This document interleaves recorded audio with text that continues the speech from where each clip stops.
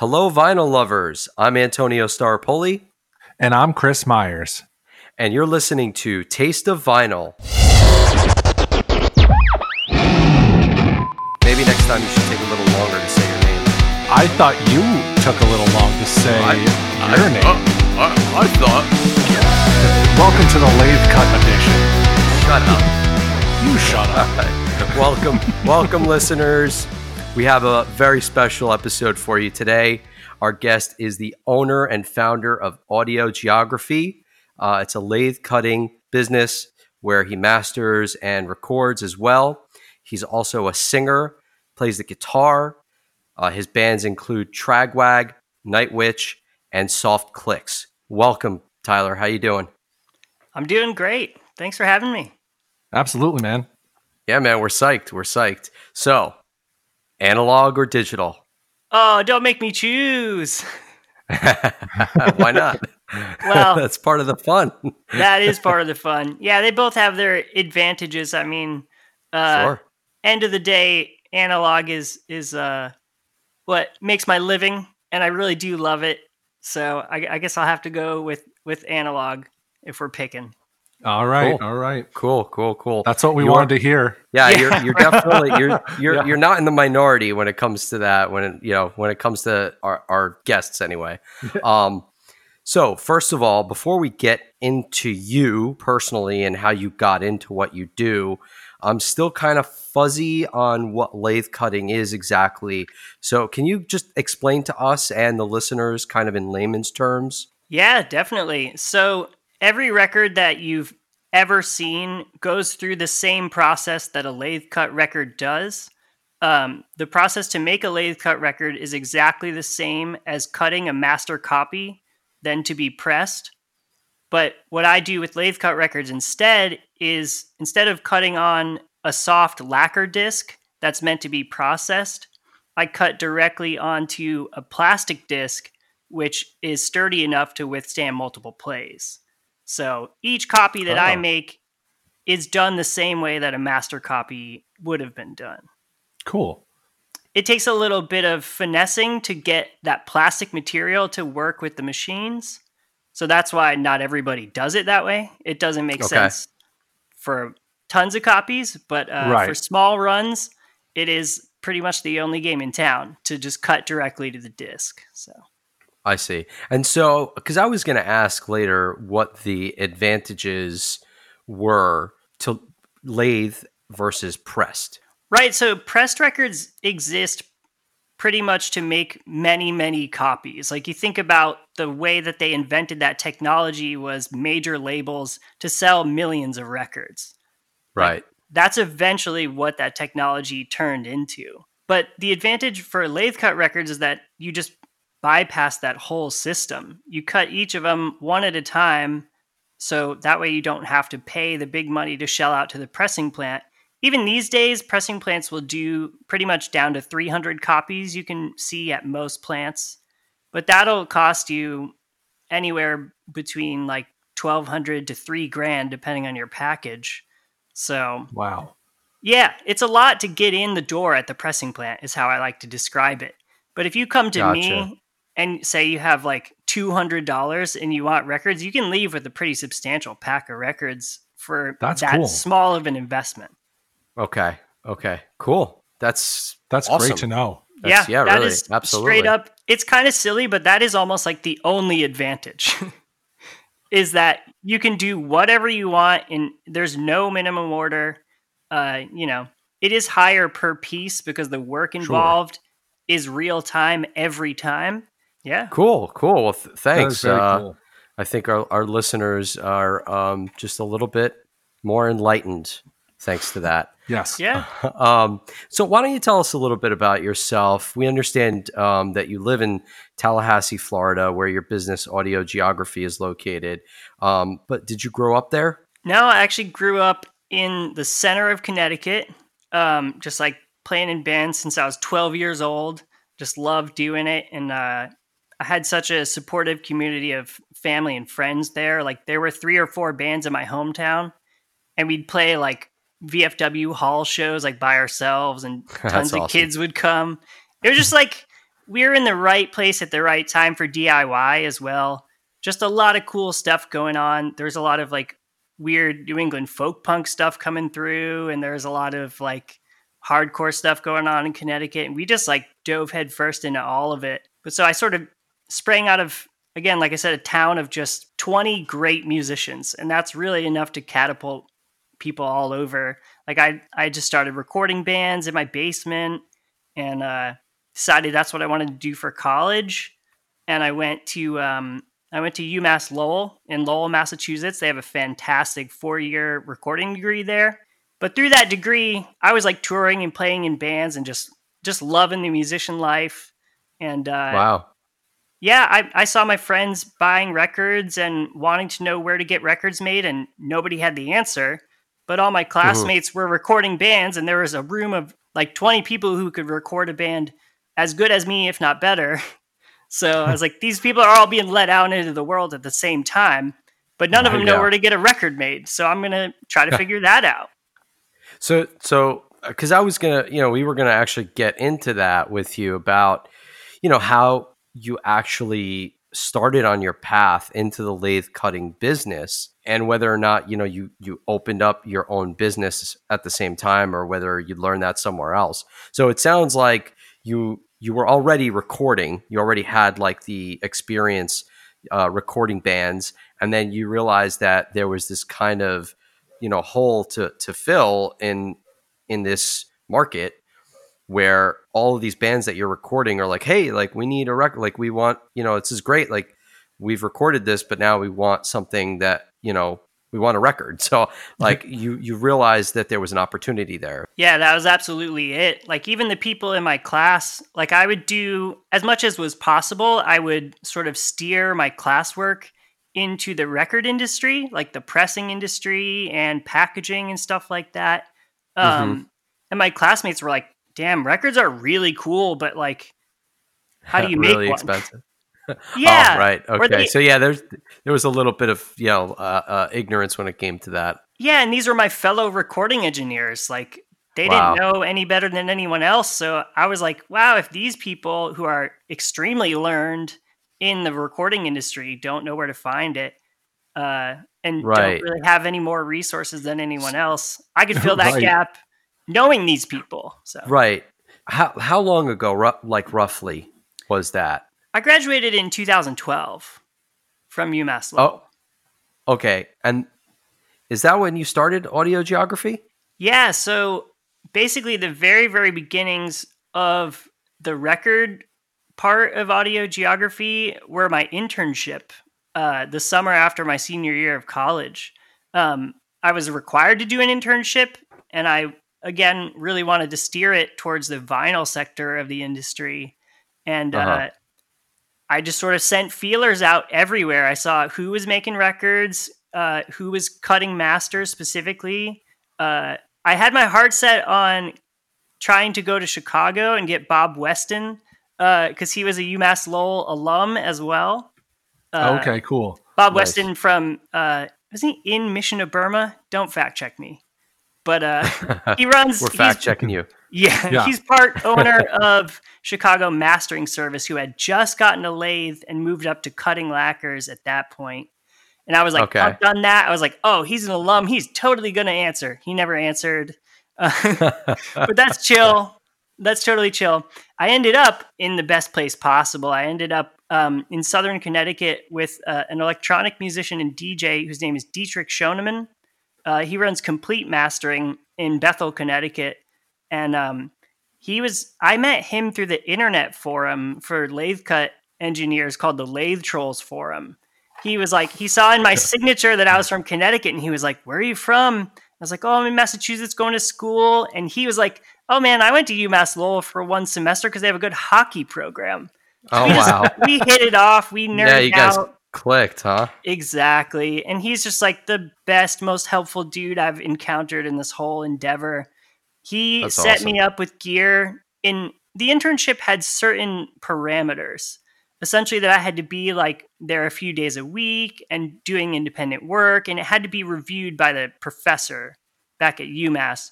So Dietrich, he pulled out all the stops. He was like, yeah, I'm going to pick up this machine for you to try to learn how to do lathe cuts on. And Wow.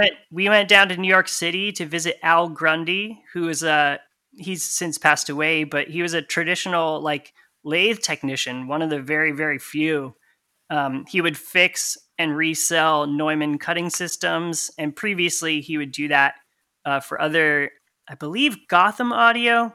I'm a little hazy on exactly what he was selling, but it was all pro level gear, super high quality gear. Nice. So when he came across a more affordable lathe, it wasn't his focus, so he sold it to Dietrich for a pretty good price, and we just went down and got it. That was my internship, learning how to cut on the Presto 6N a few days a week in Bethel, Connecticut. So you've been doing this for about 8 years.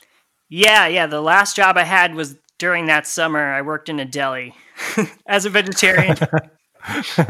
Nice.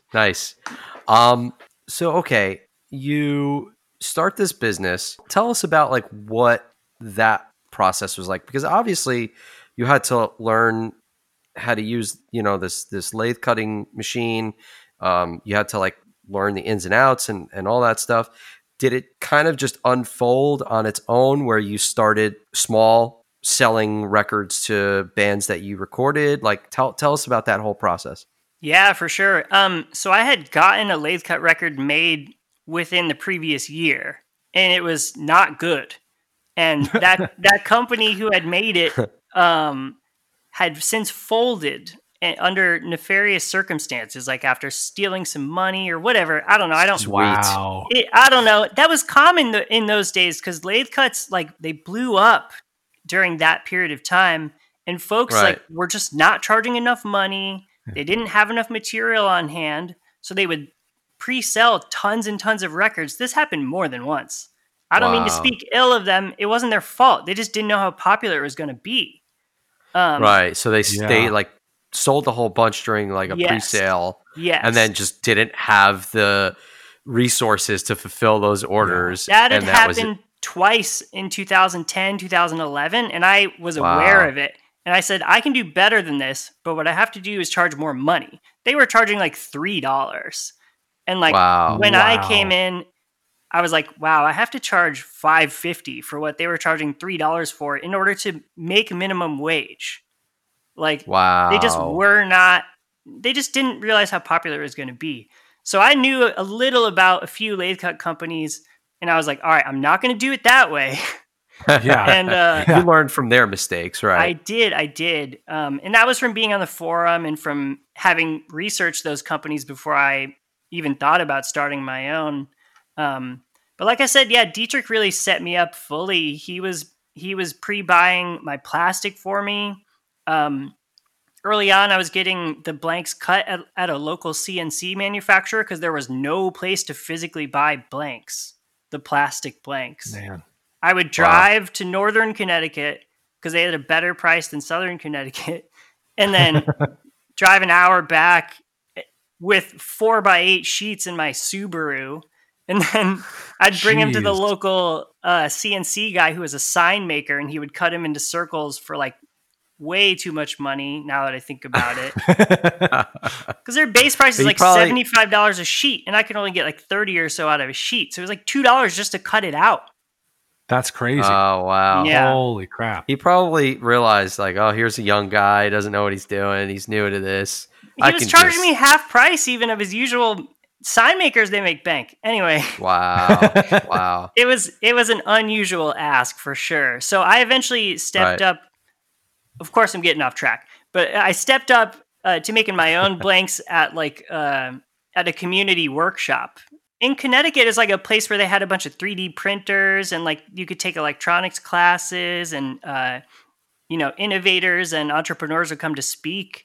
But they had a CNC machine there, so I just paid a monthly membership fee, and I could go and use the CNC machine anytime I wanted. Oh wow! Cool. So that was cheaper. Yeah, way cheaper, and plus I could make as many blanks as I had for my orders. Right. So that changed my life for sure. I got totally off track. What was the question again? That's all right. I don't even know what the question was. I just had to go that way. I mean, we were talking about how, like, how you really worked up to getting into yes. that business and like, how That like whole lathe process. cutting specifically that you got into. Yeah. Right. Yeah. Because when I first started out, I had friends who like all were trying to buy records for their band, or they could only afford to do like one LP release every few years rather than press everything they released. Right. Yeah. Because my friends' bands were popular, but they were still trying to figure it out. Like I came from this scene. Like I'm gonna drop a few names because I got to be that guy. But Do it. they came from this emo scene, like the emo revival bands. Like I grew up with people in My Heart to Joy, The World Is a Beautiful Place, I'm No Longer Afraid to Die, Self Defense Family. I grew up with people in those bands, and they were like on labels at the time, but not for every release, or they wanted to do a tour 7-inch or something. Those were the first Right. records I did. Like Nice. Yeah. the first records I did that people actually saw and were like, dang, this is cool, was The World Is a Beautiful Place Gig Life lathe cut. That was the first one that people were ever like giving attention to. Sick. I would not be here today if it weren't for that specific record. So That's awesome, man. That is really cool. yeah. I wish I knew the bands that you were talking about, because I know Chris is also a fan of emo, but I'm Yes. definitely a fan.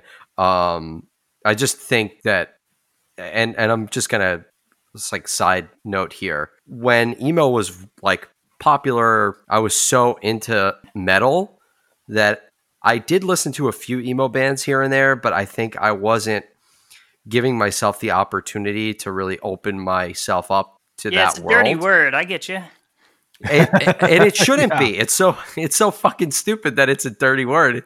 It shouldn't be. Like I'll say it on this podcast, like for everyone to hear. Like I love emo music. It's fantastic. I still think that it is relevant. I still think that it is a viable form of music. There is, to me, just such a raw, it's just like a raw, powerful sound.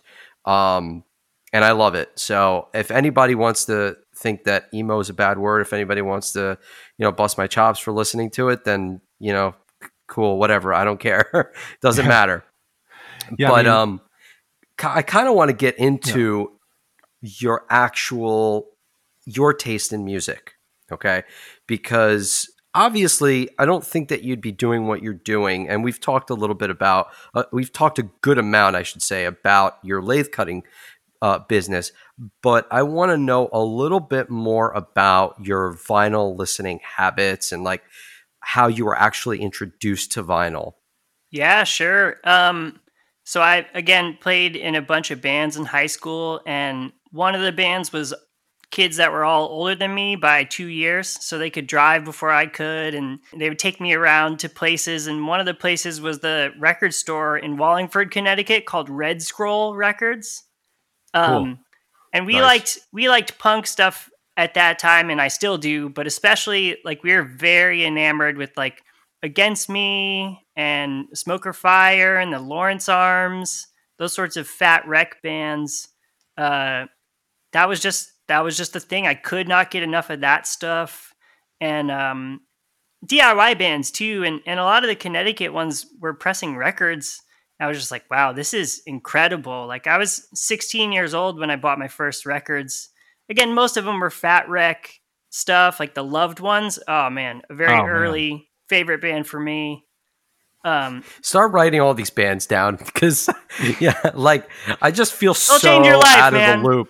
They will change I'm your so life. out of the loop. I think Chris, you listen to a lot more of those bands than I ever did. I mean, if those names don't sound familiar, I mean, No Effects absolutely should. Oh, Yeah. I've definitely heard of them, all that. Yeah, They're like the granddaddy. Yeah, Okay. and Fat and Mike, I've heard of Against Me. I've listened to them. Actually, I don't know if this is sacrilege to say, but like Rise Against is like a band that I've listened to, and I've said this in another podcast. Great musicians, very talented. If you told me about, what they sounded like, I would probably be like, oh, that sounds really cool. But I'm just not into them. Then I listened to Against Me, and I was like, oh, this sounds like like a better Rise Against. Like this sounds just like a more raw. I think maybe that's my problem with Rise Against, is that maybe they just are a little too polished for me. You ever have that thing? I've had this too in my life. I was like 14 years old. I heard Anti-Flag and I was like, this is the coolest shit ever. And then like 5 years later, somebody showed me Lifetime and I was like, no, wait, this is the coolest shit ever. Like that's what I thought Anti-Flag was. And I go back and listen. I'm like, nah, not quite. And I listen to Lifetime still. And I'm like, this is like, it's like Goldilocks, like the perfect porridge temperature level for me is Lifetime. Exactly. Just like the blistering fast tempo, the melodies, there's some chugs, there's singing, people are stage diving. Lifetime? Yeah, Lifetime. They're from New Jersey. That's like my Goldilocks band, just like flawless. Everything they've ever done, it's my speed, it's speaking right to me. So I feel you, like you listen to Rise Against, you're like, this is good, okay, but not me. It's not for me. Yeah. I really do think that it is the polished sound, and which, you know, again, there's nothing wrong with that. There's definitely bands that have a very polished sound that I'm really into. But I think for that kind of music, I think having a bit of like some rough edges is a little bit more appealing to me. Totally. So yeah, so Against Me, it definitely very, very cool band in it, and it reminded me of just a better Rise Against. So I hope I didn't offend anyone by saying that. Not at all. Yeah, I mean, from there, like pretty soon after high school listening, I met friends at college, and like I had done a solo project throughout high school, which like was incredible, to be honest. Like just being able to like actively do DIY in my life. I didn't really know what I had at the time, you know? Like I would listen to these Against Me records and they'd sing about, you know, like acoustic guitars and parking lots and, you know, your friends at midnight or at 2 a.m. or whatever. And you're just like, yeah. And I was like, I wonder if I can do that. Like, can we just do that? And I would book shows at like random coffee shops, and like my friends would buy my CDs for $2 that were in Ziploc bags. Like that's fantastic. It's just like I stumbled into it, and I was like, this is the best thing ever, and I'm doing it. Like it's the only thing I like know how to do, and that followed me. Like that's literally my entire life is just I'm just gonna do it myself. I'm gonna see what needs to be done, and I'm just gonna do it in the only way that I know how. And now you have this business that you've been running since 2012. Yeah. And that you've been, you know, slowly building. And, you know, you've got a bunch of bands and labels that have worked with you. So how'd you get these bands and labels to get on board and work with you? It's interesting because a lot of them come from people I know. Like, I'll do like, I did the Self-Defense record. I did the World Is record. I ended up doing a Hotelier record later on, but a lot of people heard that one because it was their first release after a very, very good album. So it was highly anticipated. That one was The Goodness, the lathe cut version specifically. And I think I only got that job because the pressing plant was backed up. So I could deliver the lathe cuts in time for their tour. But it turns out that was a former roommate of mine's current roommate is the singer of the Hotelier. And I was like, great. Well, I know this person. And they trusted me to get the order done. It was literally it. Like my old roommate is their current roommate. Like that. It's that kind of stuff. Those kind of connections are just so important in the world of music. And I think that it is a small community. You know, yes, there's a lot of musicians out there, but you know, from being in bands myself, like I noticed, you know, like you just get to know a lot of people and you start making connections, and it's like it's not like what is it, 5 or 6 degrees of separation? Oh yeah, it's usually 6. It's like 1 degree of separation. Like think of your favorite band. Like there's probably 1 degree of separation between you and that person because of who you know in the business. So it's great to cultivate those kinds of relationships, especially when you're doing what you're doing? I was spending a lot of time just like trying to get DIY shows and just also booking DIY shows at a very low level just to sort of foster that community that, again, like that was my only goal, was just to like be a good person, try to help people out in a way that I saw that they could use help. And I eventually turned that into my business. Like, all these bands can't afford to go to the pressing plant because they can't shell out over $1,000 at one time. Sure. That's literally the reason I exist as a business and like as a person. I just like want to spend time playing music and traveling around. So I own my own business so I could go on tour whenever. That's cool. That's really cool. Cause that's kind of like the music community at its core, right? I mean, like people who just want to be involved in some way, whether it's play the music or be involved in creating a lathe cut or make a pressing for somebody or mastering or recording it. And it's so cool how you can find so much support from the people around you. Because, with those kind of businesses, obviously, like, you got to start somewhere, and your friends are usually the first place you look. But then as you go, almost everybody in the music community is so supportive and will try and help you out in any way they can. Absolutely. Yeah, that's what I've found. Like, I'm one of those people who I'm really proud of the fact that I've been continuously running for 8 years. I might be speaking out of turn, but I think at least United States wise, I'm the longest continually running lathe cut person. Sick. Which is very awesome. Cool to me. That's just like the kind of person I am, is like, I try to be reliable. I try to be honest, and this thing is working, and it's I've made my living at it since 2012, and I don't want to do anything else. Like, this is my goal. That's beautiful that you found that niche for yourself, that you're able to do something that you enjoy doing, and it gives you the ability and the freedom to still be involved in music like you are.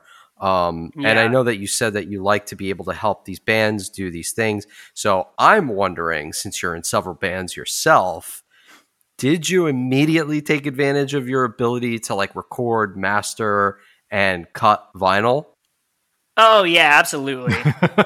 Absolutely. That's like a duh question, right? Here's a cool example. Who won? Yeah. Right. I when I moved to Florida, there was this hardcore band called Nightwish that I had seen them play a bunch, and I was like, oh, this is dope. Like, they are pissed. They play cool, like weirdo riffs, like not that glossed over type of Hot Topic hardcore, and not even like Black Flag hardcore. That's a good way It's weird. It's not any of those things. And I was like, this is so cool. And one of the people I knew before moving to town played drums in the band, and he went off to do his master's degree. And they were like, Tyler, do you want to play drums? I was like, yes. First thing we're doing is... Wait. So I don't want to cut you off. Go ahead. But we were doing some Facebook stalking, okay? True. And we saw that, you sing, you play the guitar, but there are also many pictures of you drumming. So so you're just a man of many talents, clearly. You're like Dave Grohl. Yeah. When they approached, nice. When they approached you, like, did you already play the drums, or were you just like, oh no, I'm just going to start doing this now? Yeah, I've actually played drums like since I was 10. Oh, okay. Nice. Yeah, well, I actually... Well, good for you. Yeah. With the sound recording major, I had to take an instrument, and I was like classically trained in percussion. Wow. So that was trained. That was my instrument in college, so... Wow. But I use it now. I use it now to play in hardcore bands. Me. I use that training to play blast beats at 180 BPMs. All right, listen. The only reason that I might sound a little bitter is because I am a drummer, and the only kind of training I've ever really had was I had one drum teacher that worked at like Sam Ash. Yeah. And that was for like maybe a couple months, So I'm not classically trained at all. I'm trained by ear, and I started way late in life. So I'm just bitter and jealous that you're probably so much better than me. So just, yeah. It's a compliment. Yeah. Okay. Yeah. So the first thing I did when I joined Nightwish, because they hadn't had a vinyl release yet, and I was like, okay, we're doing that. Nice. We essentially just like took all the songs that they had already released, and we are working on writing new ones, but we had one new one. So I was like, let's release like a current discography release. Cool. And of course, because I own the company, I could make anything weird that I wanted. And I was like, let's set this release apart by cutting it on a laser disc. One of the things I love to do is, at least for my own projects. That is so cool. So you're telling me, rather than just a regular piece of plastic that you would normally cut a record onto, you took a laser disc and you were able to do the same exact thing and play it as a record. Yep, exactly. Laser disc is just so flat dope. Plastic, my friend. That is really dope. And that's brilliant. It's mirrored, so you look at it and it reflects back at you. It's very cool to look at. That is so cool. I really want to see what that looks like. Yeah, I'll send you one. That's so awesome. That is really neat. They're really fun to do. Yeah. I mean, they do sound a little worse because they're very old. Laser discs are very old by now, so they're a little dry, and the plastic is a little different than like the optimal plastic that I do for the other lathe cuts. But they look incredible. They look cool. And bands that like movies will sometimes order them with labels where you can see through to see what movie it used to be. Oh, cool. Let me ask you this. Is that so, like picture discs, are they all lathe cut? No. Traditional like pressed picture discs are I think they use flat blanks. Essentially what they do is, you know how they do the labels for records? They put the stamper on top, the label, the puck, the label, the stamper on the bottom. Right. You do essentially the same thing, but you have stamper, you have clear sheet, and then you have picture A, picture B, clear sheet, stamper again.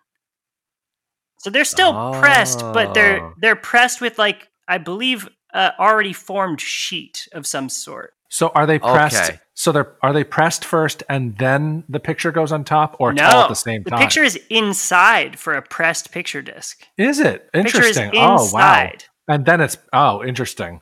So it's pressed, That's and crazy. The picture goes in at the same time. There's no puck. I don't believe so. I'm not entirely sure. I do know with lathe cut picture discs, the way that we get around it is it takes up the B side of the record. You glue a picture to the back of a one-sided lathe cut.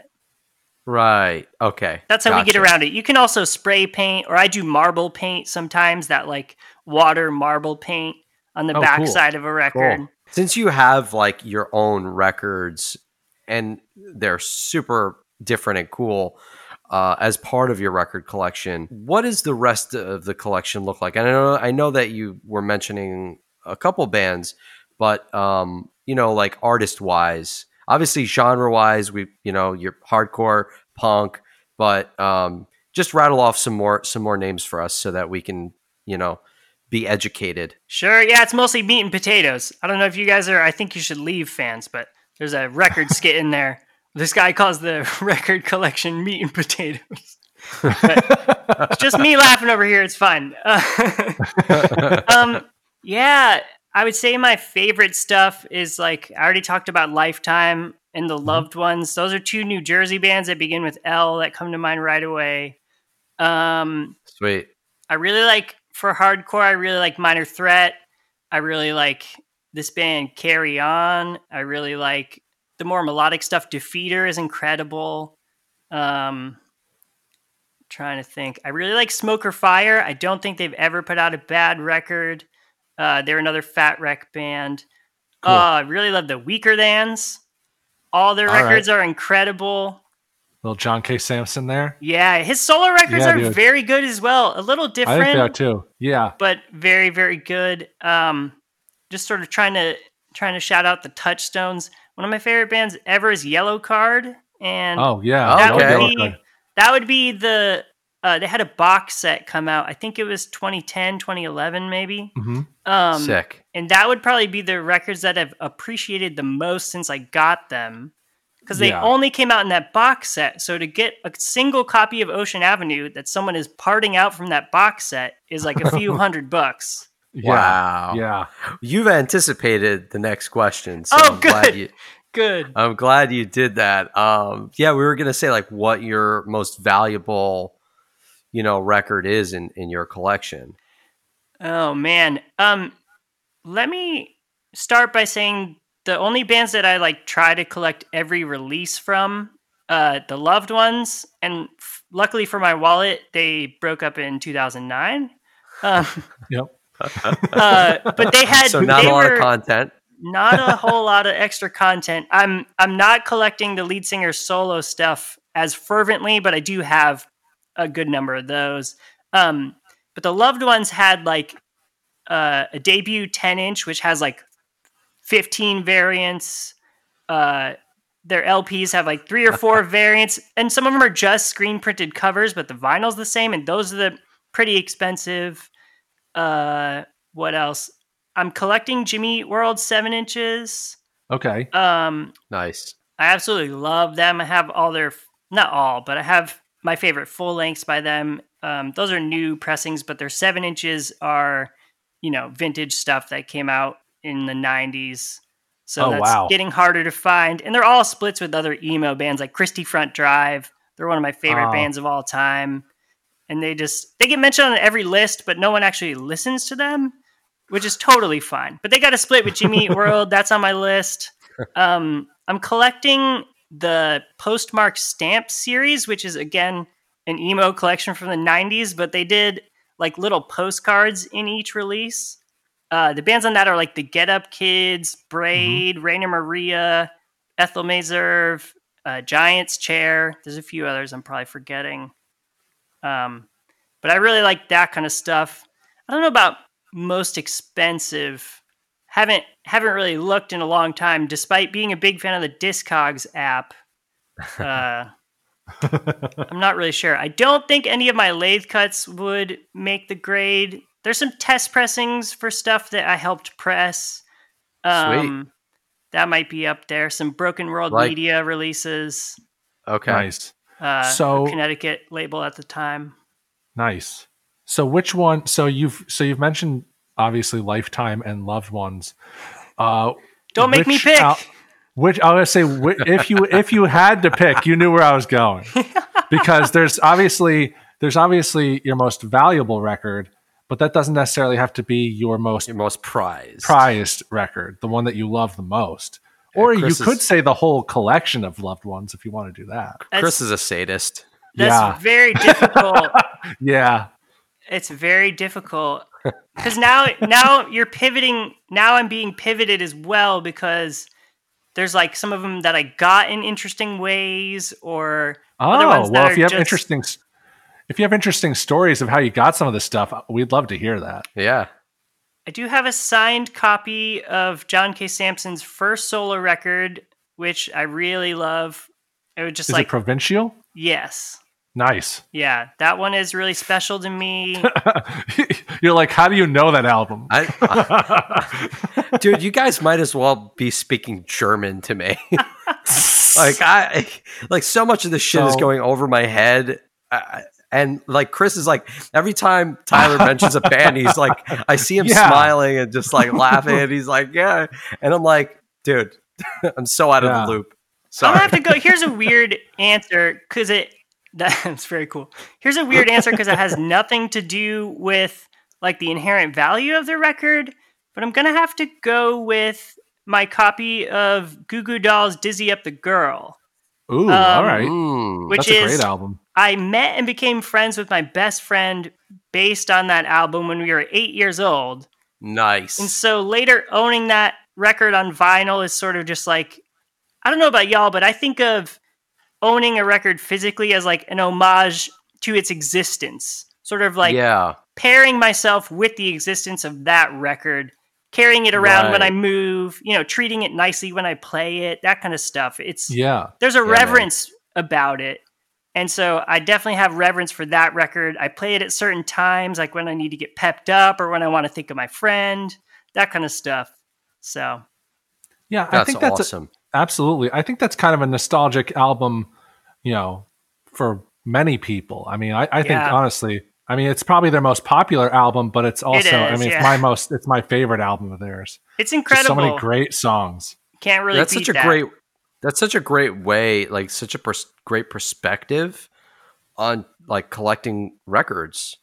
Like that's just such and I think that like subconsciously I've felt that way, but when you said it, I immediately I just knew exactly what you were talking about.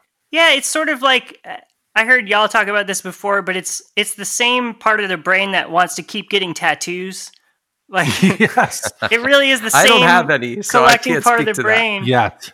Yeah. Where like I've had records that I listen to a lot for one period of time, and I'm like, oh, this has entered the period where I have to pick that LP up.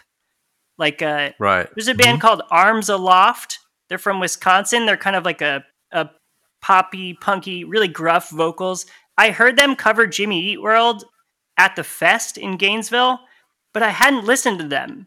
And then a year or two later, I was like, let me put on Arms Aloft. Boom, I just hit the stride with it. It was like an everyday thing. I'd put on Arms Aloft. I would just keep putting it on. I was like, yeah, I owe this record like the ownership of it. Like I got to pick that up next time I see it. For sure. It's defined that period of time in my life. I don't own really it yet, cool. Unfortunately. It's still on my want list because I love to try to wait for a physical store that has it. Personally. Oh, wow. Okay. So you'd rather, instead of buying it off of Discogs or online somewhere, you'd rather pick it up at a record store. Luckily to support them. A lot of them in Florida that I end up at a few times a year. The one in Gainesville, which is now closed, Arrow's Aim, was incredible. They had all that sort of punk stuff, the No Idea Records releases, the Fat Wreck releases. They had all that sort of stuff. So I was like, it's probably there. If not, Microgroove in Tampa is another favorite.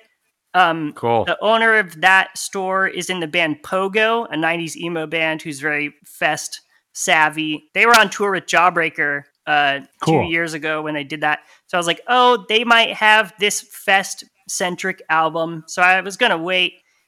Now with COVID, I'm not going anywhere at all. So yeah. Chris, I think this having Tyler on is just making me realize like how just like, I don't know, out of the loop, I guess I am. Not at all. But I'm going to task Chris with making a playlist of these bands for me. Oh. Since it seems like you know a lot of these bands. Yeah. Well, I'll tell you. They're just so like out of my reach, I guess. Like I just don't know about them. The funny thing is that, I mean, like a lot of the bands that Tyler's mentioning, like, the ones obviously that hit me are Get Up Kids and Weaker Thans and Jawbreaker and that sort of stuff. And I certainly will make you playlists. I will say this. You've definitely heard the Weaker Thans before. You probably didn't even know it. Okay. Because you've watched Wedding Singer, correct? Yes. Not Wedding Singer. Sorry. Wedding Crashers. Cut that. Cut me saying Wedding Singer. I'm not kidding. No, it's in there. Yeah, cut it. No, I'm not editing that. So at the end of Wedding Crashers, the song that plays as they're driving away is like Weaker Than's probably most popular song. Okay. Yeah. Okay. And that's off their album, I believe, Left and Leaving. Mm-hmm. But anyway, so yeah, cool. I'm realizing I know a lot of the bands and that Tyler knows, and I will absolutely make you a playlist because I personally think that you will like at least 50% of them. It's a pretty deep well. It's a 50-50. Yeah, there's a deep well. It certainly is. Okay. If I like a band, like I was saying, I was 16, I heard the Loved Ones.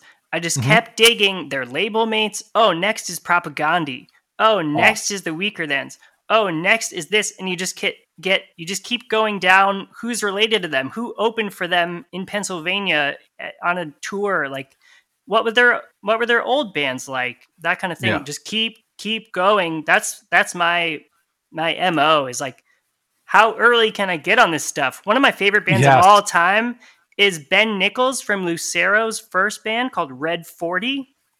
Okay. I made myself a lathe cut of their discography album. That was one of the first ones I was doing tests with my new lathe system. I was like, yeah, I'm going to make a Red 40 LP just for myself. Sick.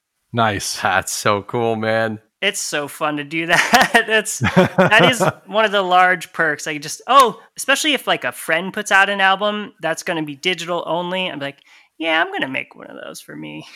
Now, it's like a nice gift. Yeah, it's actually, exactly. Gift. Yeah. Yeah. Hell yeah. Now, if you do that for somebody, would you take the digital and master it for vinyl yourself? I'm going to be totally honest with you. As I've heard you guys discuss this a little bit. I don't necessarily think an album needs to be mastered for vinyl specifically. Okay. Because what we talk about when we talk about mastering for vinyl is really two things.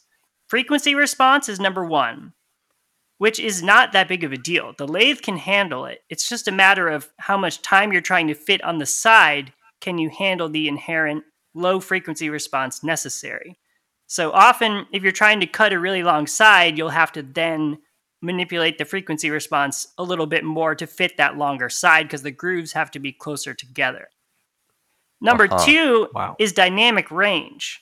That is the most important one. If we're talking, that's the most important, right? If we're talking CDs, now don't get this confused. Don't get dynamic range compression confused with file compression. Those are two separate things. Okay. An MP3 file is compressed because it's a compressed file format, almost like a zip file is. Right.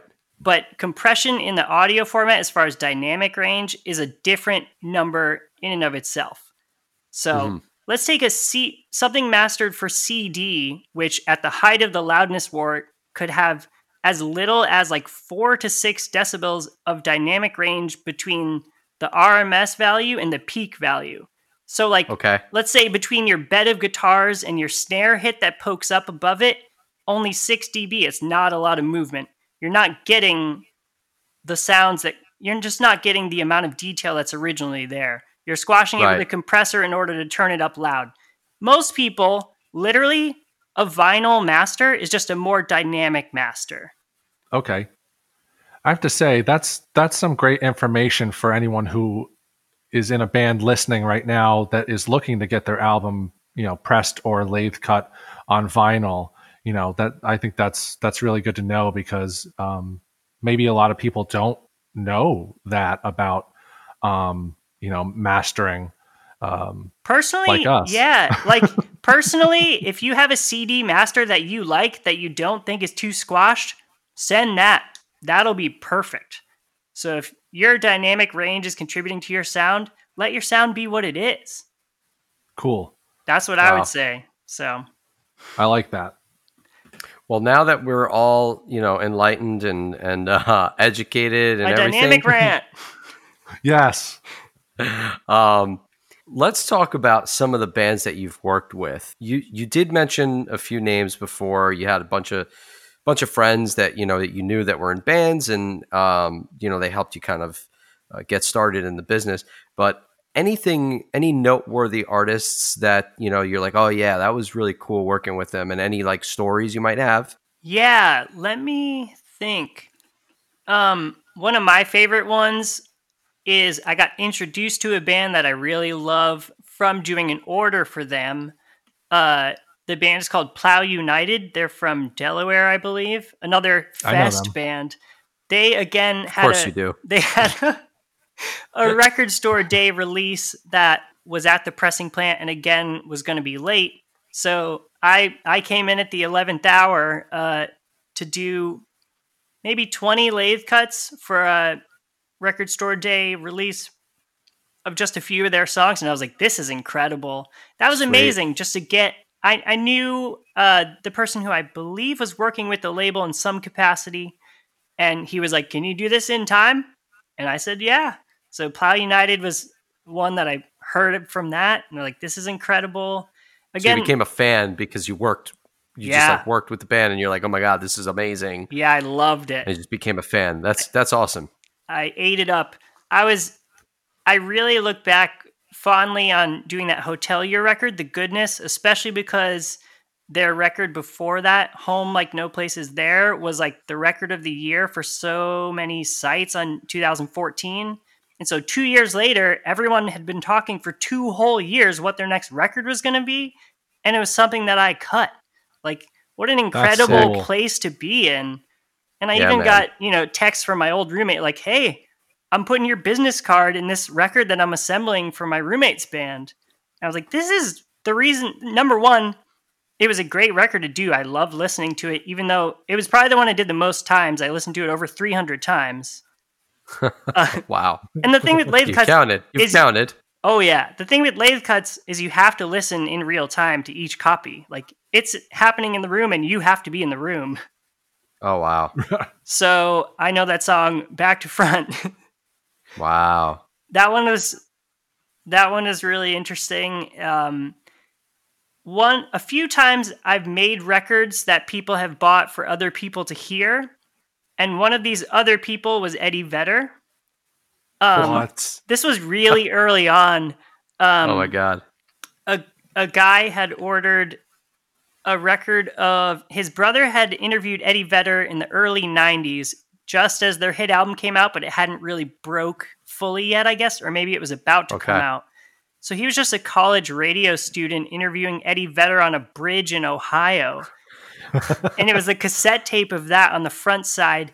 And I'm listening to this interview, and I'm like, Eddie Vedder gets asked what band he wants to play with for the next tour or something. And he goes, there's this cool band called Bikini Kill from DC.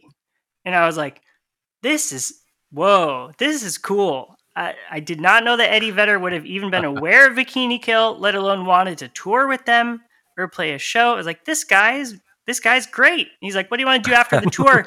Eddie Vedder's like, I don't know, man. Just like play the club at home that we play a lot, just like for our friends. That's kind of what we want to do. And that was the album, that just like blew them up huge. But so that's the A side of the record, and the B side is live versions of every time he mentioned that interview, because this guy's brother had unfortunately passed away soon after the interview. Oh man. So it was like a memorial record of the B side is every time Eddie mentioned it on stage, which was a lot, like 4 or 5 songs.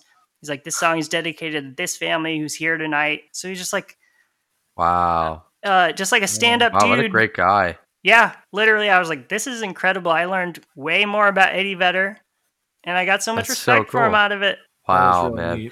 Have you ever had the opportunity to do any kind of like collaborative work between any of the bands and like any of the artists that you've worked with and any of your bands? Oh, that's a good one. I guess in the long term, yes. There's this band Hears from Philadelphia. They're like a grindcore band, basically. And I first heard of them because they were asking around the lathe cut community if somebody could make a 16-inch record. And I was like, sure. So I just like cold emailed them. But I didn't get a response. I mean, I was very new at the time and I could have done it, but it would have been wacky. And then fast forward all these years later, Rosie, the singer of Nightwish, who is one of my current bands, she's a big Hears fan, and we played with Hears on tour. We did like a weekend tour where we did all the Florida dates with Hears and Screaming Females. And cool! It was incredibly cool. And sick. Hears was like, "Do y'all want to put out a split 7-inch?" And we're like, "Yeah, absolutely, wow. Awesome." So it came around. Look at that. That's very cool. That is really neat. You have 3 bands that you're in. I mentioned it at the beginning. It's Nightwish, Soft Clicks, and Tragwag. Now, we don't have enough time for you to, go in depth on each band, but, if you can give us just kind of a brief little description of what each one of those bands sounds like, just to let our listeners know.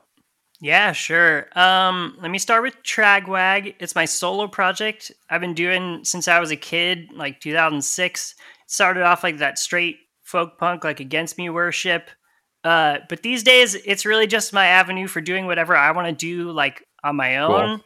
So it comes out a lot more like Clarity era, Jimmy Eat World stuff. Nice. Maybe Sweet. A little bit, anthemic emo stuff. Soft Clicks is Love like a straight up like Paint It Black or like Lifetime type riffs, like chugs, and I do my best like yelling in that band. I've never done like aggressive vocals before, but that's my attempt at like learning how to do aggressive vocals and like compose them in an interesting way. Cool. We're really new, but we've done one EP that of course is available on a 7-inch, and I'm interested to see where the next stuff is going. It sounds a little heavier already, which is cool. Maybe a little more New York style than I had originally imagined. Nice. But Nightwish is like a straight up hardcore band to me. And I wouldn't say that we align at all with like the This Is Hardcore crowd. It's kind of the opposite of that. Most people would call us a punk band, but I consider it hardcore. It's like sort of in the old style, like scrappy, a little more. Lately, we've had a little more like D-beat influence, a little more of that UK crust type of stuff. Sweet. Nice. Always a little bit of Crass influence too. But yeah, Nightwish is hard to classify, and I think that's what makes that band great. So, and I could say that because I wasn't in it the whole time. Nice. Sweet, man. Yeah. So everyone check out Tyler's bands. So many. I'm interested. I'm interested to hear them. And Tyler, thanks for answering our questions. And that brings us to the On the Platter segment of the show. Oh, God, it's so good. So good and tasty. Today, we're discussing Alkaline Trio, From Here to Infirmary. This is the third studio album from the band and was released back in 2001. It's actually considered one of the best punk emo albums of all time. Now, I don't personally have this record, but you two do. And I am an Alkaline Trio fan, but I started listening when Crimson came out. So for me, this album was new to me. I don't want to jump into what I thought of it immediately, but you guys can go ahead and just tell me like how you first heard the band, or how you first heard the album. I don't know if you want to go first, Tyler, but no, you go. All right. So so actually the first time I was even ever introduced to Alkaline Trio was my older brother, Josh. He had made a mixed CD that was half Alkaline Trio and half Get Up Kids.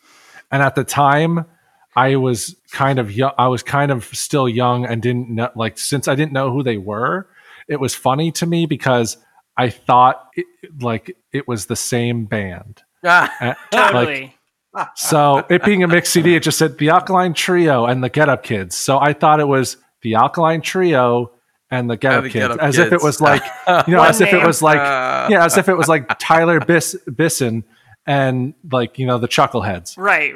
Not a band name at all, but just like sounds like your backup band. That's incredible. So, you want to know something very serendipitous? Yeah. I first heard Alkaline Trio on a mix CD that my younger brother's girlfriend gave to him of all songs that was like very dramatic. And the song I'm Dying Tomorrow was on it, and we thought it was the most dramatic song on there. There was like Hawthorne Heights and Matchbox Romance, and we're like, Alkaline Trio is the most dramatic band.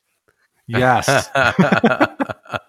It's so good. And you know what? I'm glad that From Here to Infirmary was my first introduction to that band because, so just so you know, it was Alkaline Trio, From Here to Infirmary, and the Get Up Kids, Something to Write Home About, which is also another great album, which we might get to another time.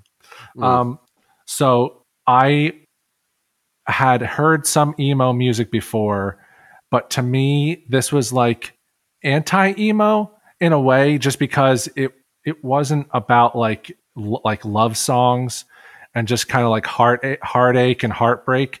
It was like they're drinking and they're cutting themselves and they're self-harming themselves.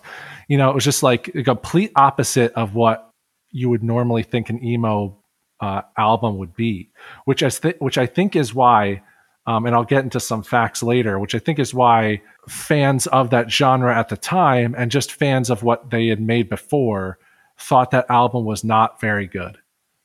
It came under some critical negativity and dislike, which is interesting, seeing as how it is on the top 50 like pop punk emo albums of all time. That's strange. I mean, when I first heard the full album, which wasn't until much later, I actually heard the song Steamer Trunk because one of my punk friends had covered it acoustic in a basement show in Boston.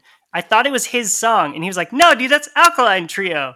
And I was like, "Oh." That's when I finally listened to the whole thing.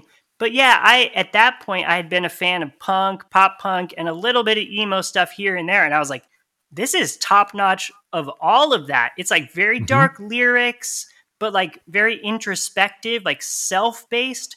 Whereas I thought a lot of the stuff, looking back at that time, because I'd heard it later, a lot of the stuff like around that early 2000s period was outward based. Like if you think about like Brand New or Taking Back Sunday, I didn't like them because they were focused on other people and like how much they hated other people. You and I are gonna fight. And that's okay. We're gonna fight. I love Brand New. I love Taking Back Sunday, but I respect that because you're right.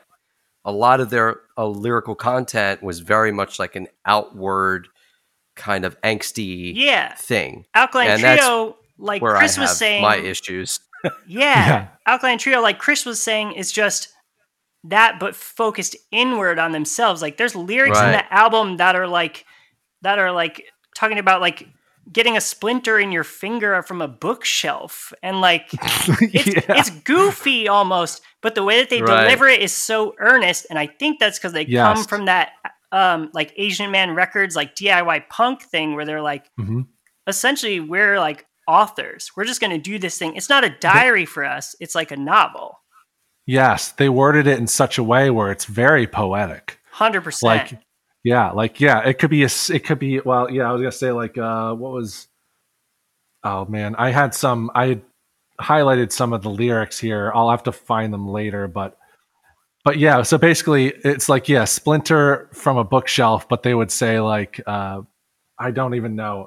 He talks about like, I listened to it today. He talks about like the wood grain, like blood getting stained in the wood grain or something. Yeah, something like that. I forget. Oh, and one of my favorite lyrics is, I wrote it down. It's in Innocent Girl, I think. They sing the same verse twice, but he changes the inflection. Just wanted to put that out there. It's like verse 1 and 3 are exactly the same lyrics, and they have no fear to just repeat the same lyrics. He changes the inflection, and it's really dope. Yeah. So good. Yeah. They are an incredibly talented band. Like I said, I started listening when Crimson came out, and that is one of my favorite albums of all time. It's a good album too. Love that album. It's just, like lyrically, like you said, that it's introspective. They know how to paint a picture, and there's such like juxtaposition between like the music and the lyrics. It sounds like if you didn't know what Matt or God, I don't know his Dan. Yeah, Dan. If you didn't know what they were saying and you just listened to it, you'd be like, "Oh man, this is like really upbeat and like really poppy and like really cool." And then you listen to the lyrics, and it's just like death and fucking demons and like all this like crazy shit, like really dark, like dark shit. And I always thought that was such an awesome thing because obviously they're not the first band to do something like that. There are so many bands that have that kind of juxtaposition. Like the Smiths come to mind, like they've got these kind of like dreary, dark lyrics, and then you have this upbeat kind of, happy music behind it. But I don't think that a lot of bands can really do it right or do it justice. And Alkaline Trio absolutely is one of those bands that can do it, and they do it right. Now, that being said, I listened to From Here to Infirmary, and it didn't strike me as well as Crimson did, or any of the albums that came after that. And I think it might just be because of the personal connection that I have with Crimson and the rest of those albums. Not to say I didn't like it. I did like it, but I also was able to kind of see the formulaic side of the band a little bit more, if that makes sense. Yeah. Where I'm like, I've heard this song before. You know what I mean?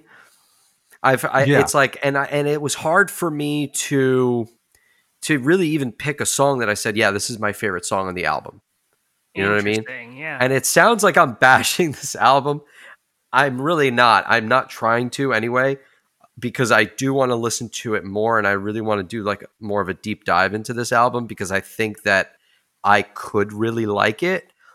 But just like on the surface, like first couple listens, that's what I'm getting. I'm just kind of getting like, yeah, I've heard this before. And that's actually, a testament to the consistency of the band. I think they're able to, produce, like you hear it and it's like, okay, that's Alkaline Trio. That's them. Totally. So that's definitely a testament to their ability to do that, to be distinct and have that distinct sound. But for me, the album really didn't hit me as hard as I wanted it to. So it's unfortunate, but I am gonna. I promise, guys, I will give it another listen. I'm gonna give it a lot more listens. So let me just say that I love Crimson, and personally, to me, that has one of the best opening tracks, not just for an Alkaline Trio. Oh my god! Album, just any album, like best overall track for any album. Just the piano and like the way the guitar is just cut in, and just it's so good. Anyway, it's incredible. A little off topic there, but just had to say that. I do find that I personally, it is about what album you connect with, right? I mean, like I love Jimmy Eat World, but Bleed American is my favorite album of theirs. And not to say that any album before that or any album after that is not as good. It's yeah. I mean, like to me, they're not, but I mean, like they all have their place in my heart, and right. Like they all are great albums to me. But Bleed American's always going to be my favorite. I don't know necessarily why. Yeah. And so for me, like for Alkaline Trio, From Here to Infirmary, and maybe it is nostalgic. It is, and maybe it is nostalgic. Maybe it is nostalgic because it makes me think of those times when my brother. I first listened to the album when my brother gave it to me on that mix CD. That's strange, but beautiful mix CD.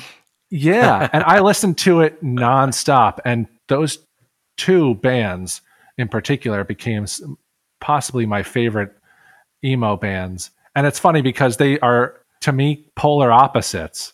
Same genre, but one talks about, let's see, actually I did find a lyric here. Yes, read them. One of them is from like everything that you could never say would never matter anyway.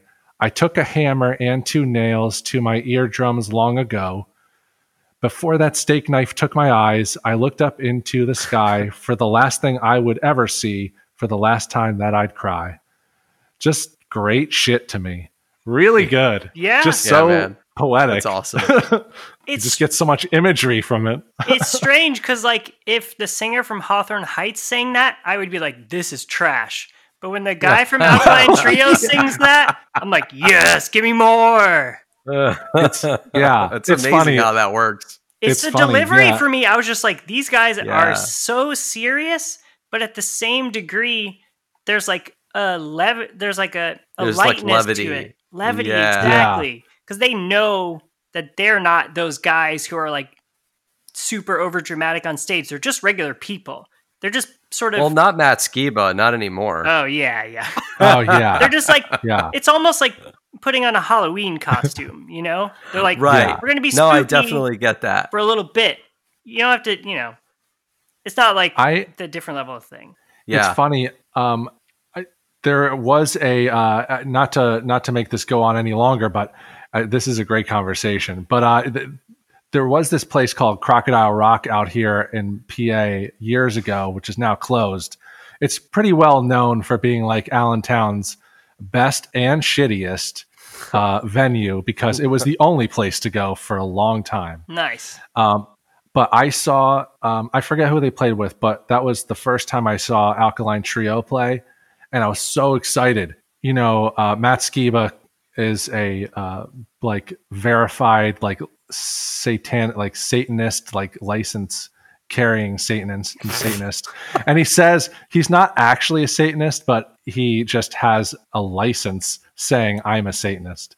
So fantastic. So I bought into that because for a little bit, and then realized that he is not. But when he was up on stage, they came out and they were wearing like black uniforms with unmarked red armbands. If you know where I'm going with this. Oh yeah, that's a rough look. I think they look like SS. I think I've seen that. And I was like, "What the fuck?" But then I was also like, "Cool." Not because of. I don't think that's what they were going for, but obviously they were trying to make a statement of some sort. Ironic statement, maybe. Yeah, they looked great, but it was not. It's very weird. Like, was this pre or post My Chemical Romance? Just curious about the uniform. It was probably around the time. When did Three Cheers for Sweet Romance come out? 2005? Yeah. 5. So it was 2003. So it was probably when I Brought You My Bullets had just dropped. Okay. Yeah, so it was like 2003, 2004. So it was pre-big My Chemical Romance, pre-breakout. Yeah. My Chemical Romance. They wouldn't have been in their uniform at the time, I wouldn't think. It was right. It was like if they had worn a little white, it would be like Black Parade. Interesting. Yeah, the band uniform is always sort of a strange concept to me. Some bands do it, but I don't know. To each their own in the uniform category. Well, I guess that brings us to a little bit of a couple facts, perhaps.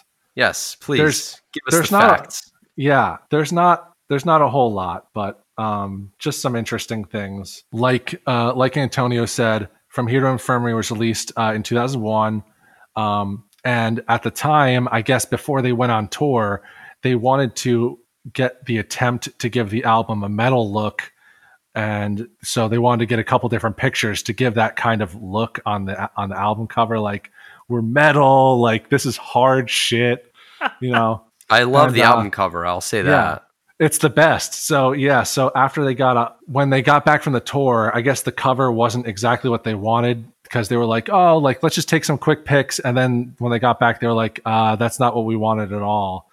And it was past the deadline for what they needed to pick. So Matt Skiba just was like, use this photo. So like the photo that's on there. And then he was like, and white out our eyes. I think that'd look cool.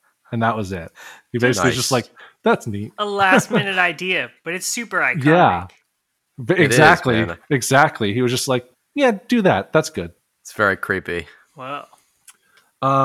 Like I said before, critical reaction to the album was mixed and slightly negative. It was defined as a slump for the band and a definite low point in Alkaline Trio's catalog. Jeez. Wow. It's quote lighter and mainstream sound, which really doesn't complement Matt Skiba and Dan Andriano's foul mouth poetry. Which is exactly what we were saying. Like, makes that band so fucking great. But okay, the critics. Okay. So they're criticizing exactly what makes the album so good. Yeah. Do y'all find it that much lighter than maybe I'll Catch Fire? I don't. I think it still has it has that pop punk kind of catchy feel, but the lyrics tell something different. It's totally different. Yeah, and it's not like it's dark. It's not like the earlier ones are hardcore. They're still pop punk. No. Yeah, exactly. They just were like, we want to do something similar and also different. And I think it personally worked for them. Yeah. So the funny thing is that NME gave it 1 out of 5 stars. Punk News gave it 2 out of 5. Rolling Stone, which now has claimed it to be one of the top 50 best all-time pop punk albums of all time, gave it 1.5 out of 5 stars. Wow. So I think that's interesting to think that later on they're like, we never said that. It's really good. Yeah. And meanwhile, it also, even though it got unfavorable reviews, also reached the top 200 at 199 on the Billboard 200 and number 9 on top independent albums at the time. That's pretty much it. I just wanted to put the point across that so many people thought it wasn't good. Or I shouldn't say so many people. I should say a lot of critics, big critics thought it wasn't good. That's strange because like I would show this album to pretty much anybody. Wouldn't you? Yeah. Or I would show Alkaline Trio to any music fan who's like, oh, I've never heard them. I'd be like, give it a shot. They're very accessible and they're very good if there's depth there. Yeah. And like that was the launching point, because right after that was Good Morning, which I also think is a great album. And of course, right after that was Crimson, which is also another great album of theirs. Like they had a lot of really good albums right in a row. What came after that? Was it? I guess we'll have to look that up real quick. I gotta be honest. I'm, as much as I love Alkaline Trio, I only like Maybe I'll Catch Fire and From Here to Infirmary. Those are my two. Wow. That's it, huh? I've tried to get into the first one. For some reason, it just doesn't come across. God damn it. For some reason, it doesn't stick with me. I'm like, I got 2 full albums of Prime Trio. That's enough for me. Interesting. It was Agony and Irony. Agony and Irony, yeah. That's a great album. And then the other Remains, one... What is it? And Remains. And then This Addiction. This Addiction. Okay, yeah, Remains, I think, was just a bunch of, like, B-sides and stuff like that. Right. But, yeah, like, as far as, like, studio albums, I love, like, Crimson, Agony and Irony, This Addiction, just so good. Great albums. Definitely. For me. But, again, I mean, From Here to Infirmary, I'm going to give more of a listen, give it a little bit more of a deep dive, and feel it out more, because I don't want to be too critical of it. I think maybe I came off like I was being too critical, but it is a good album. I will say that. Everyone's got a favorite Trio album, you know? Yeah. It's true. Yeah. It's true. And mine is definitely Crimson, the hands down, without a doubt. Have you tried listening to that one? Yeah, I think so. I think Good Morning, I had a friend who had shown me a bunch of stuff I loved, and he was like, dude, you haven't gotten a Good Morning yet, but you like the 2 before it? And for some reason, like I said, I felt like it just didn't do it for you. Yeah. That's so funny. Because I really like these 2 albums a lot.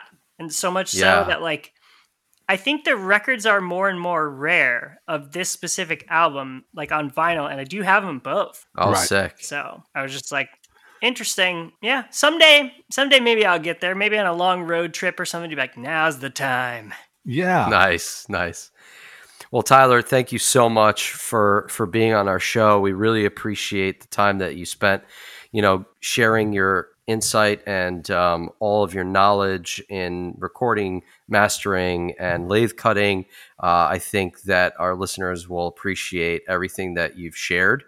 If you have any words of wisdom that you want to leave us with, or anything that you want to plug, the floor is yours. Yeah, basically, I'll just try to condense lathe cuts down to as short as possible. Basically, if you're trying to make a record and you don't want to go to the pressing plant and spend over $1,000, you can come to me and I'll work with whatever you have. I'll do my best to get you something, as highest quality and looking great with artwork. But yeah, I mean, check out Lathe Cut Records. I offer both stereo cuts and mono cuts. If you've heard of Lathe Cut before, the majority of them are mono, but I've been making the stereo ones for 6 years now, and they sound way better. You can check out my website. Sweet. I just recently had a new pricing platform on my website. So it's audiogeography.com/store. And essentially, it's just like a regular online merchant. You just click the quality of record you want, the size of the record, you add labels, you add packaging, and it spits out the price on the top for each one. You add to cart with your quantity. It spits out the total price with the shipping. So try to make it as simple as possible.